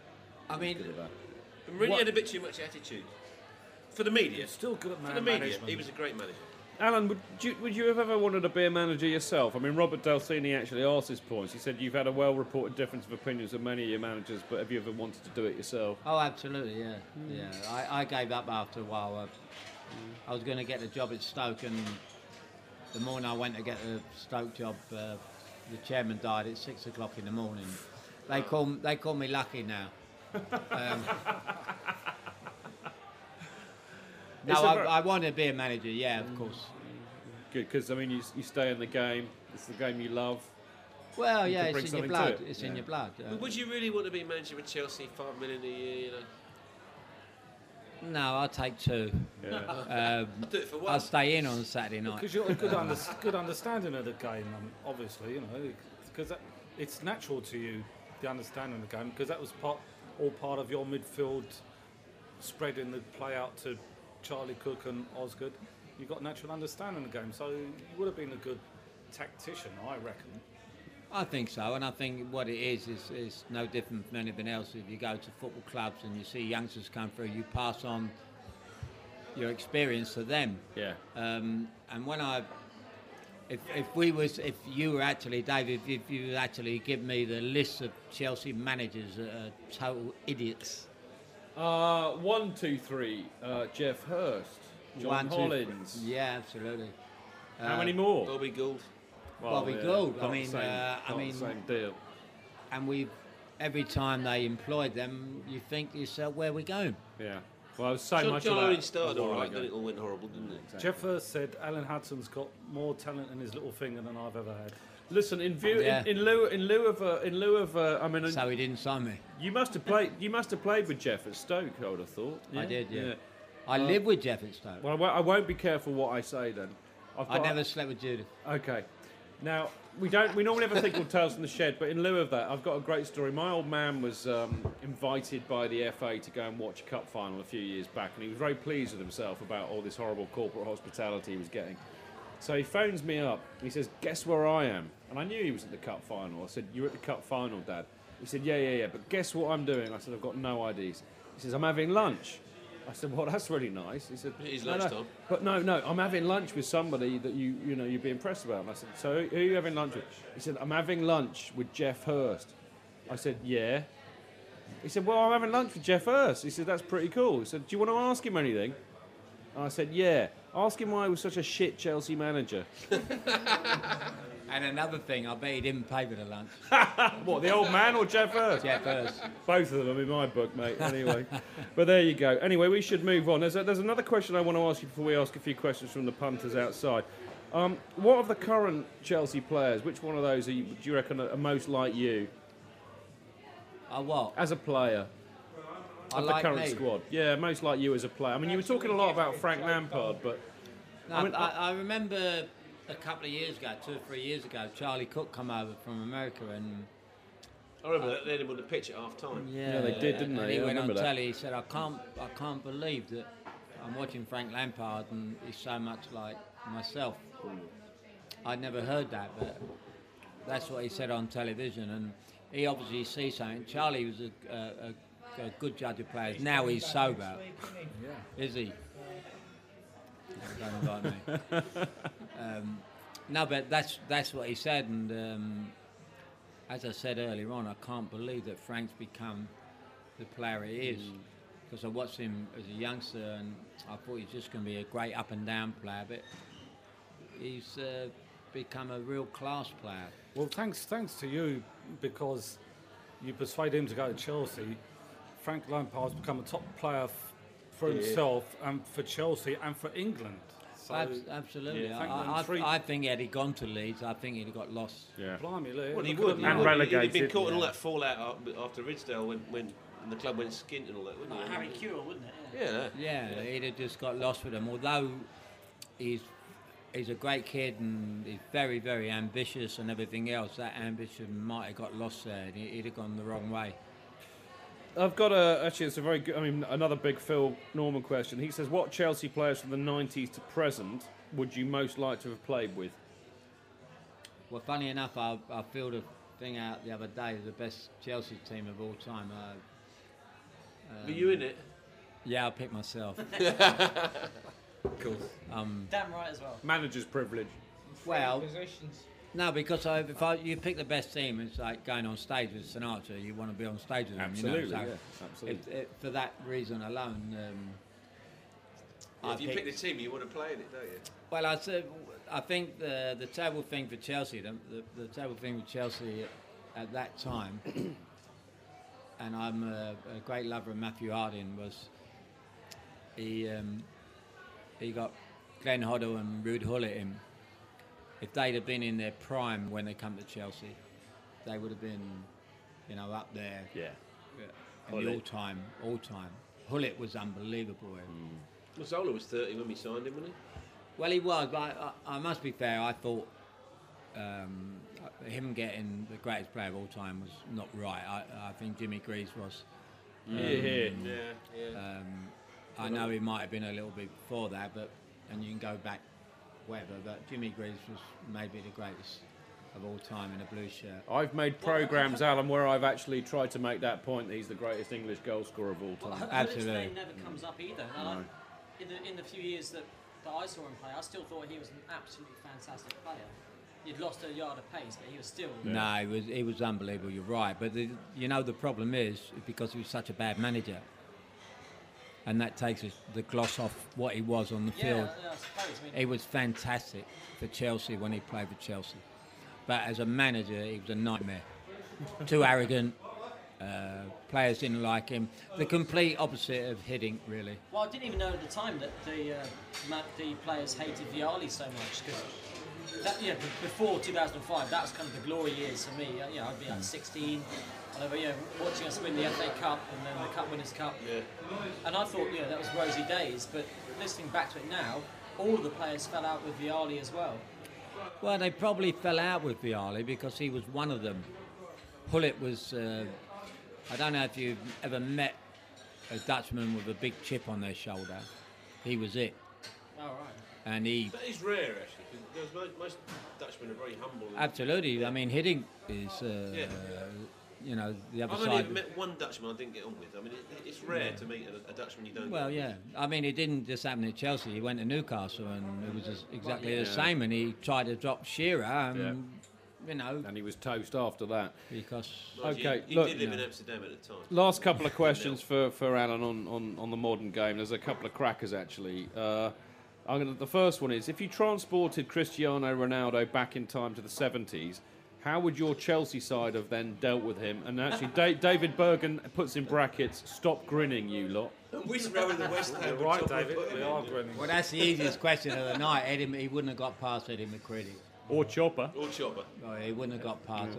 Eddie was the best left back in the world. He was fantastic. Ronaldo, he wouldn't have got past him. On Eddie when he was in his early days, he wouldn't have got by him. Excellent. And Ronaldo is no George Best. He is no George Best. Straight. He's not even the real Ronaldo. Well, I think he made his name up anyway. I like the fat Ronaldo myself, but there you go. Well, George had the right name as well. He was called the best, and he certainly was. Now, last question. And Mike Harvey from Rochester in New York, he says, great job with the guest, Chidge. I guess my question would have to be, from a player's perspective, what's the biggest change in the game since you played? Money. Absolutely. Television, money. Yeah. For better or worse? Well, no, I think it's for better. I think because it's made better television, it's made better watching. I love watching Sky TV. I love watching the best players in the world. It's got to be for better. Anyone that says it's not. The only reason it's not for the better is for the punters who can't go to the game today and can't afford what they got to pay. It's corporate and everything else. But if you weigh up the games for the better, because it's fantastic to be able to put Sky TV on and watch on a Monday night. Absolutely. Instead of watching EastEnders. Just to follow that up, Alan, we've got people that listen to this podcast from all over the world, and they call themselves Chelsea fans, and they are Chelsea fans. They support Chelsea in the only way they can, which is to get into pubs, watch the games, and they quite often at 5 in the morning. Absolutely. All hours of the day. So it's got to be good, isn't it? Yes. It's got to be good for everybody. My pal, I was with little TD yesterday, and he goes over the pub. He doesn't drink, but he goes over the pub and he watches the game on a Monday night when Chelsea play, or Sunday on a Sunday afternoon. It's got the best thing, and I'd love, I wake up every morning with no money and think about these people who are getting £100,000 a week, but we want to live today. The world's moved on. Yeah, that's a lovely answer, mate. Now, after the short break, David Johnston, the Blue Blagger, UK, will be giving us the definitive lowdown on the legendary and the best Chelsea fanzine, Only a Pound. Hurry up. But before we do, we should thank Alan for giving us fantastic value. That's one of the... that's brilliant. Alan, you're a legend, mate. Thank you, my son. That's great stuff. Away days are great, but there's nothing quite like playing at home. The same goes for McDonald's. Maximise your home ground advantage with McDelivery. You in? Order now on the McDonald's app. At participating restaurants, 18 plus, serving times, delivery fee and terms apply. See mcdonalds.com. Chidge. JK! In all the years you've been following Chelsea, you hardly ever miss a match, home or away. But how would you feel if you couldn't be there and it's not on TV? Oh, Chidge, I'd be bereft. Inconsolable. The thought of missing my beloved Blue Boys live. It's all too much. I know, JK, I know. It's all a bit too much, isn't it? Yes. Well, panic not. NordVPN have come to the rescue. They have? Yep, NordVPN allows us to watch any match, even if it's not on live TV here. They do? Yeah, they do. With just one click, they switch your virtual location to a country which is showing the match, and they act as your cyber bodyguard whilst online, protecting your personal data and sensitive info like card details and passwords. Oh, wow, great. But yeah, I bet that'll cost me a fortune. Actually, JK, it's only the price of a cup of coffee per month, and you can use your account across 6 devices. It's a bargain, JK, and best of all, no more tears for you. Oh, thank you, NordVPN. I'm so happy I could cry. Where do I sign up, Chidge? Well, to get the best discount off your NordVPN plan, go to nordvpn.com/Chelsea Fancast. There's no risk with Nord's 30-day money-back guarantee, and you'll help support the Chelsea Fancast. The link is in the podcast episode description box.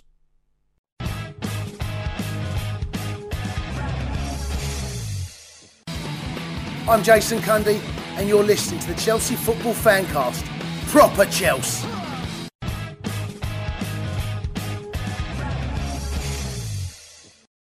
We're back with the Chelsea Football Fancast, and we've had the absolute honour and privilege to be spending about the last hour talking to Alan Hudson. Now it's time to talk to another Chelsea legend, the one and only Blue Blagger. Hurry up. Only £1. It's only £1. Hurry Love up. it. So, Dave, I've been itching to get you onto this bloody show since we kind of, nicked it from you. Yeah, I'm only here because my mate Alan's here, I know, you are. It took Alan Hudson to, A, get these boys to be here on time, and B, to get Dave on the show. So that's the pull of Alan Hudson, what can I say? But Dave, I mean, the reason I wanted to get you on the show, because every week we dutifully plug the CFC UK fanzine, including telling everybody where they can get it, what it's all about. But actually, there's only one person who's really qualified to do all of that, and that is you, my friend. So tell us, how did the fanzine start? The fanzine started... It came about because of the unfortunate demise of the Chelsea Independent fanzine.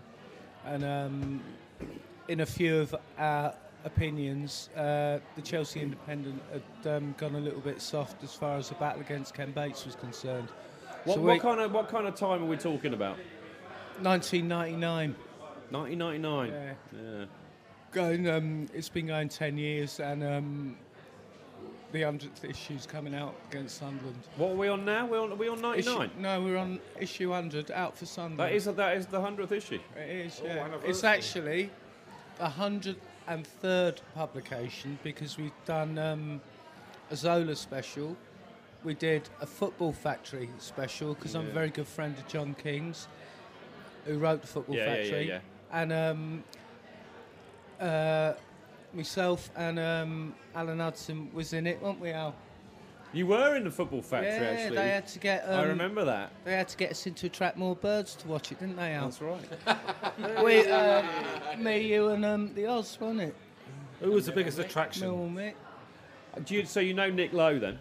Not Nick Lowe, Nick Love. Freudian slip. Yeah, Nick Love. Yeah, he actually lives in Chelsea. Does he really? Yeah, is he a Chelsea fan? No, he's not. He's a Millwall supporter. He's got Millwall tattooed on the inside of his lips. Only because they bullied him into supporting Millwall while he made the film, I bet. It must. I wouldn't have fancied it. It is a cracking film, though, I have to say. It's one of the few football films that have actually got any sort of resemblance of authenticity. Jog on, you lemon. I love it. It's great. ID.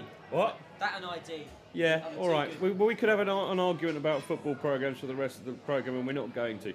So, look, in a nutshell, what is the point? What is the purpose of the fanzine? Because, I mean, I know that they've got a long history which goes back to the 80s, but, tell me what it's for, mate. Well, it's basically to... it started out as a rallying point for people who... didn't agree with Ken Bates' philosophy of the way he wanted to run Chelsea Football Club, and it's basically a platform for Chelsea supporters to air their views. What people have really got to realise out there in podcast land, if I don't sound like some American dickhead disc jockey, but what people have got to realise is that, in the modern game, the fans are very much disenfranchised from the clubs. In the old days, when a lot of the guys around this table started supporting Chelsea, the club really belonged to the fans, because it sure as hell didn't belong to anybody else. But these days, we're very, very far removed from that. So in my view, the fanzine is the one kind of last bastion of where the real fans can actually air their views and say how they feel. Isn't that right, Dave? Yeah, it is. It's from the street, for people on the street, basically. We don't set out to, be the big I-ams or... if I can say the Billy, I'll change that to Billy Big Boots. The other word started with B as well, but we'll call it... Bollocks. You mean Billy Big Bollocks? Yeah. All right. But I don't use language like that. But you don't even understand it. we're not... not there to put any of ourselves who write in it up there. It's just a thing for to keep Chelsea supporters, you know, in touch with reality, really, as far as their football club's concerned. I mean, one of the things we always say one of the things I always say when I plug it is that I've nicked the bit from your website actually, which for me sums it up, is that everybody who writes in that fanzine writes from the heart. Yeah. It's absolutely for real, you know. Yeah, except what I like as well is it says on it published in memory of Matthew Harding. Yeah, it is. Yeah. Well, Matthew Harding was a good pal of mine as well, and. What did he last heard he said to you? He gave me his business card when he just changed offices. No, he didn't. He was talking about it. He was told me, he said that about you. No, he was all right, Matthew. For those who don't know, I've recorded a few tracks of Chelsea music with Billy Bluebeat and Matthew. Not Billy Big Bollocks. Nah, Billy Bluebeat. And Matthew, I used to send him all the tracks, and he used to call me Billy. But if I can tell you one top story about Matthew Harding, right? How he looked at the Chelsea supporters. This is a proper top story, right? For those of you who know me, right? Before I had a season ticket, I never used to bother. I used to do my best not to give Ken Bates any money. I used to. Me as well, Dave. Yeah, fair play. You know, like the rest of us. Yeah. And one day, I had to go and interview a guy called Philip Hook. He used to do the Antiques Roadshow. I interviewed him for the Chelsea Independent, and I won't tell the listeners where he lives, but it is within. Alan Hudson's trying to make me laugh, put me off, by the way, but he can't do it. Right? Tell knows all about this. We do this to Tell every week when he does Tales from the Shed. I'll just hit his bad. I'll hit his bad leg. That'll shut him up. I can't believe I'm eating Alan Hudson's chips. Martin, has he signed them for you? I haven't signed them yet. I won't bother telling that top story. Come on, hurry up. Dave, I get this every week. Carry on, mate. Right. Take over. Come on. So anyway, I finished interviewing this guy called Philip Hook, and pictures expert from the Antiques Roadshow. Not a stone's throw away from Stamford Bridge. It was about 7 o'clock one night after the game. So I used to do my own unofficial tours of the ground because they never used to lock it up properly. What, late at night? Well, any time I wanted. You used to go down and have a look in the dressing rooms, this, that and the other, around there. Anyway, this particular night, Alan will tell you this, right? Where the players' entrance is now, you used to walk down the players' entrance. Before you used to get to the dressing room, the bar used to be on the right-hand side. There used to be a bar there. And he just said he never went to the bar, but that's another lie he's told you. Anyway, right, as I've been walking down the tunnel towards the pitch, I've looked to me right in the bar, and Matthew Harding is sitting at the bar, supping a pint of Guinness. And I've been walking round this football club.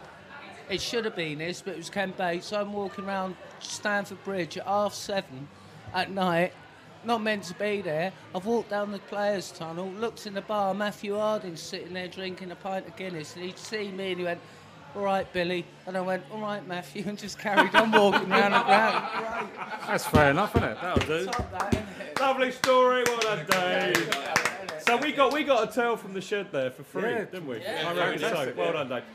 Listen, mate, going back to the fanzine, I mean, I know that you've had a few massive successes with it, but I mean, we kind of know about the only person to successfully sue Ken Bates. No, the first actually, because I think Sheffield United, Sheffield Wednesday. They may well have done. Yeah. So, well, at least you were the first. Yeah. But there's another thing that the fanzine did, which I think is really worth a mention about the badge. Yeah. Yeah, we got when we started it when Ken Bates was there actually, because it's not that well known a fact, but myself, a guy called Neil Beard who represented CFC UK for the last 2 years on the Fans Forum, and Gary Backus, who now does the Vital Chelsea site. and we were representing a group of Chelsea supporters who know some very influential Chelsea supporters. Alan's a good mate of one of them, our mate Graham Belly. Martin Knight. Yeah, Martin Knight, and that were, they was backing us to take a few issues to Chelsea, and we'd start. Despite my history with Ken Bates, he started sitting up and taking notice of what we were saying, because we proved that we weren't scared of him. Yeah. And we were putting our point to. We'd had a few meetings with him, and then Mr. Abramovich come in and saved the day. But we started a campaign to get rid of the Bates badge and bring back the Millwall badge. The Millwall badge. Yeah, exactly. See, Felix, we told you not to get that tattoo, son. Yeah. Well, that's it, isn't it? The thing is, people got their own opinions on Ken Bates. People think I hate him. I don't. I try not to hate anybody. We had a disagreement. We're all right with each other now. We see each other now and again. He's took it on the chin, and but the thing is, people fell out with Ken Bates when he started messing with the club, such as changing the badge. And, the way he used to treat people, the way he treated Matthew Harding when he was alive, the way he treated him when he was dead. Fair play to Batesy. He must have had a couple of bottles of that wine when he decided to name the stand the Matthew Harding stand. But there was a lot of other things that Batesy did that, he could have been a Chelsea hero, but he ended up a Chelsea's hero. He did. That's a good point. He did try to call it the North Stand after a few years. I remember we had 1 year and our season ticket said the North Stand, not the Matthew Harding stand.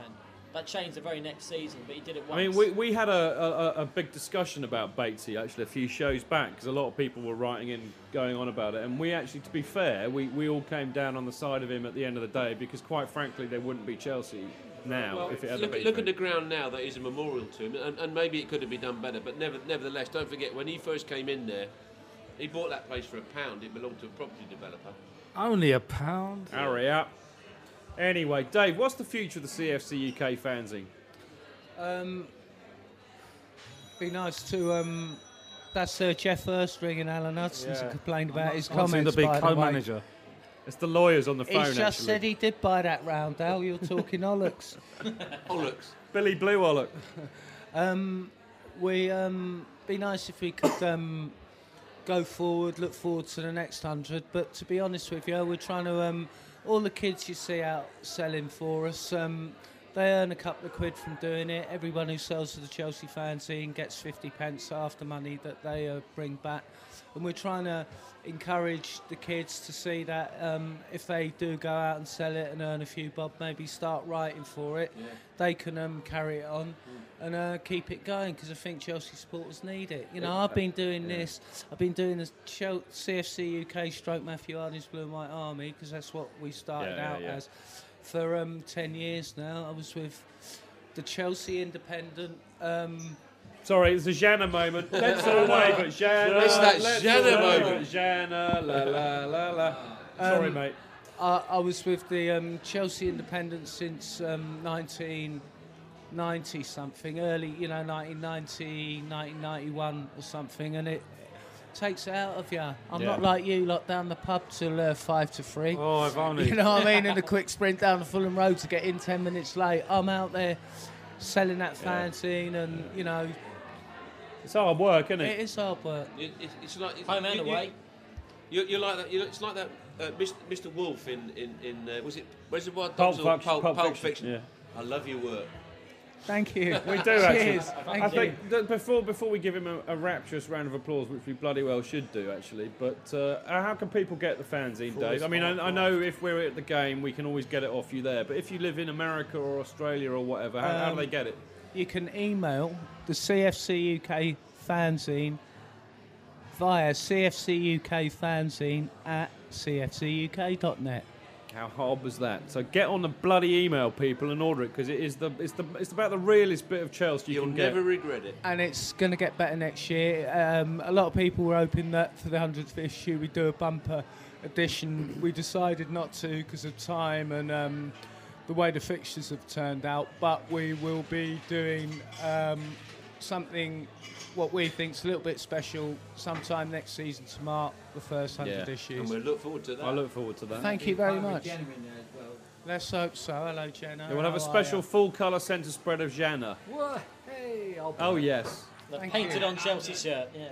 But no, I mean, in all seriousness, a big tray of pints of Guinness and vodka and oranges. All strategically placed to cover her modesty. No, I mean, it is or not, as the case may be. There speaks the young person around the table, but there you go. Dave, we should really applaud you for the work that you've done for the last 10 years, mate, because it is, as I said, I think it's about the most real part of Chelsea that you can find. Alan's, I don't know, Alan, you got a point? He's top man. He's a top man. I'd just like to say that, I suppose it's because I'm the main seller of the CFC UK fanzine that everybody likes this, well done and everything, but to be honest with you, there's Jeff Hurst again. Tell him you bought that last round. Alan's in demand.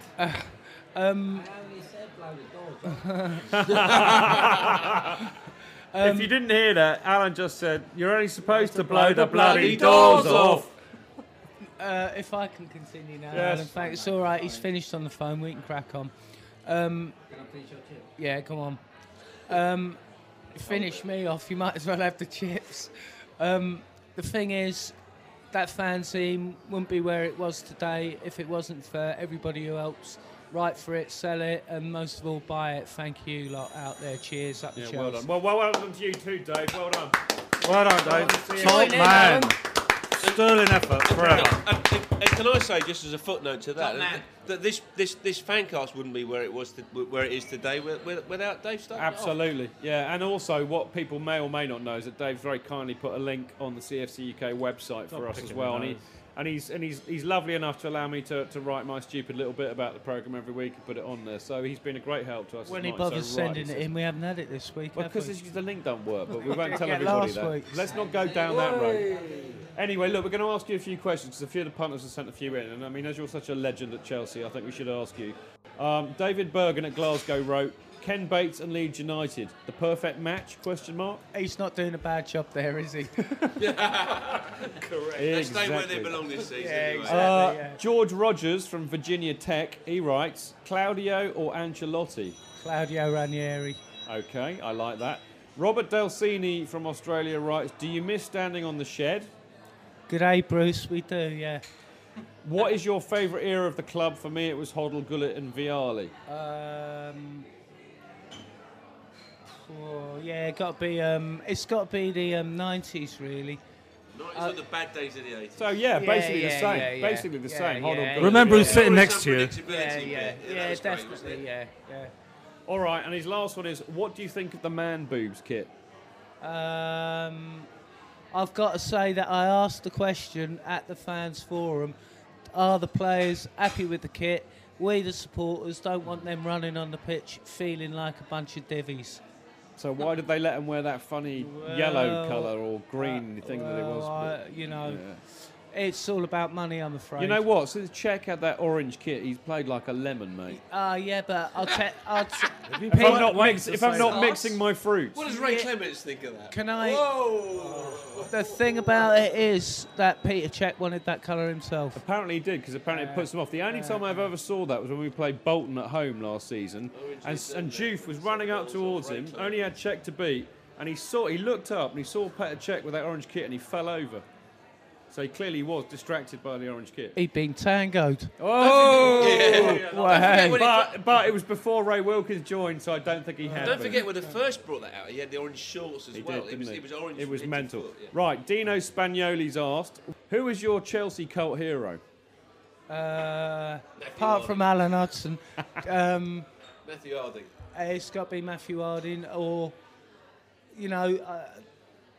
Alan Hudson apart. I think Joe Cole's one of my all-time favourite ever Chelsea supporters. Yeah. Not just because of what he does on the football pitch, not just because he's a Chelsea supporter, but he's a proper nice guy. And if he allowed me to come on here and tell you lot everything he's ever done for people that you just don't read about, you'd need free shows for me to tell you. So he's a top man. Oh, he's a brilliant guy. And can I just say that he's going to go and watch Darren Barker, British Commonwealth middleweight champion, fight on Saturday night at Watford. Yeah, Watford Coliseum. And he loves his boxing show. And here's an exclusive for you, for the podcast anyway. It was in the fanzine, but it's not been out there on the internet. Darren Barker, when he fights on Saturday, he's going to have the Chelsea crest on his shorts. Yes. Top man! Hooray! Have it.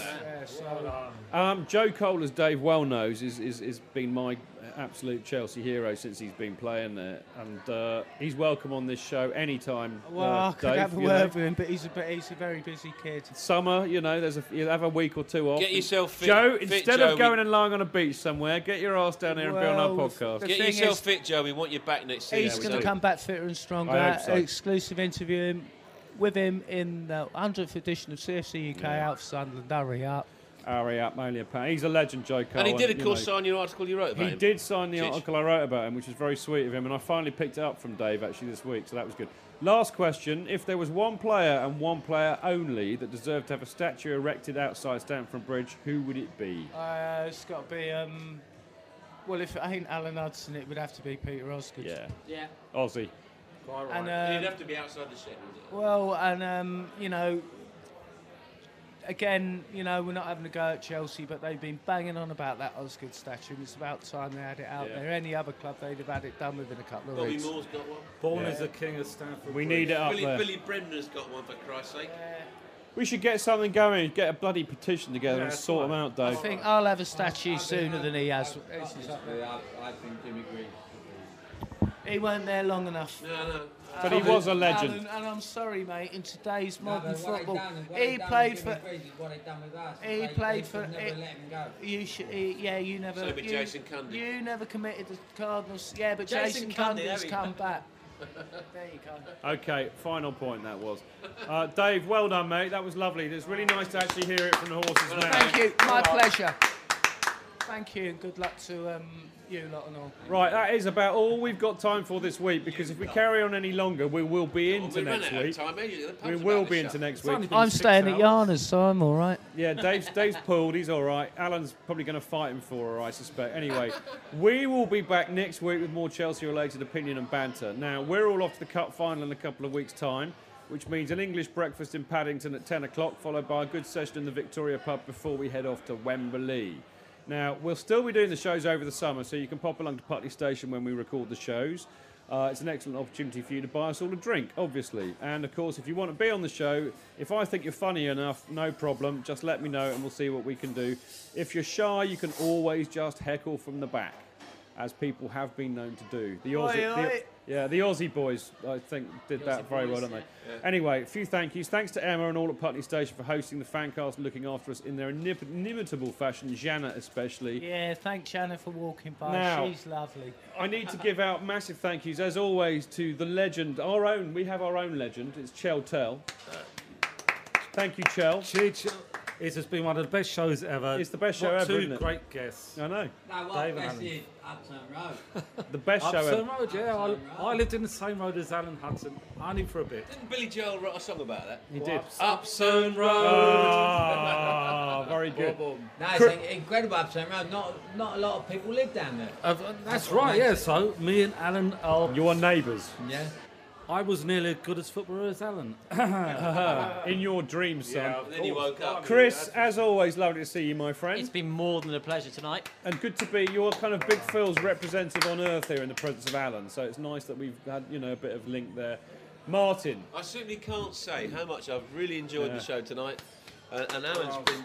It's been a cracker, the legend that he is, he really has. And he's a lovely guy as well. And Dave, the Blue Blagger, we finally got him on the show. Thank you so much for coming on. But most of all, my friend, thank you so much for getting this fantastic gentleman on our show, who is a true Chelsea legend, who has entertained us royally for the last couple of hours. Alan, thank you very much. Hello.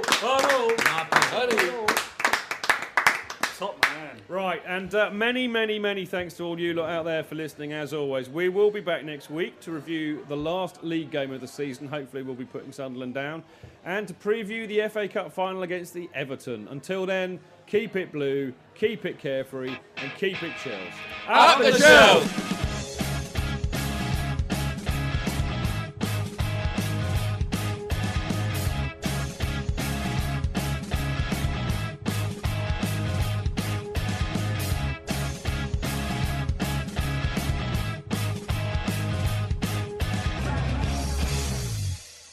It's the 90th minute.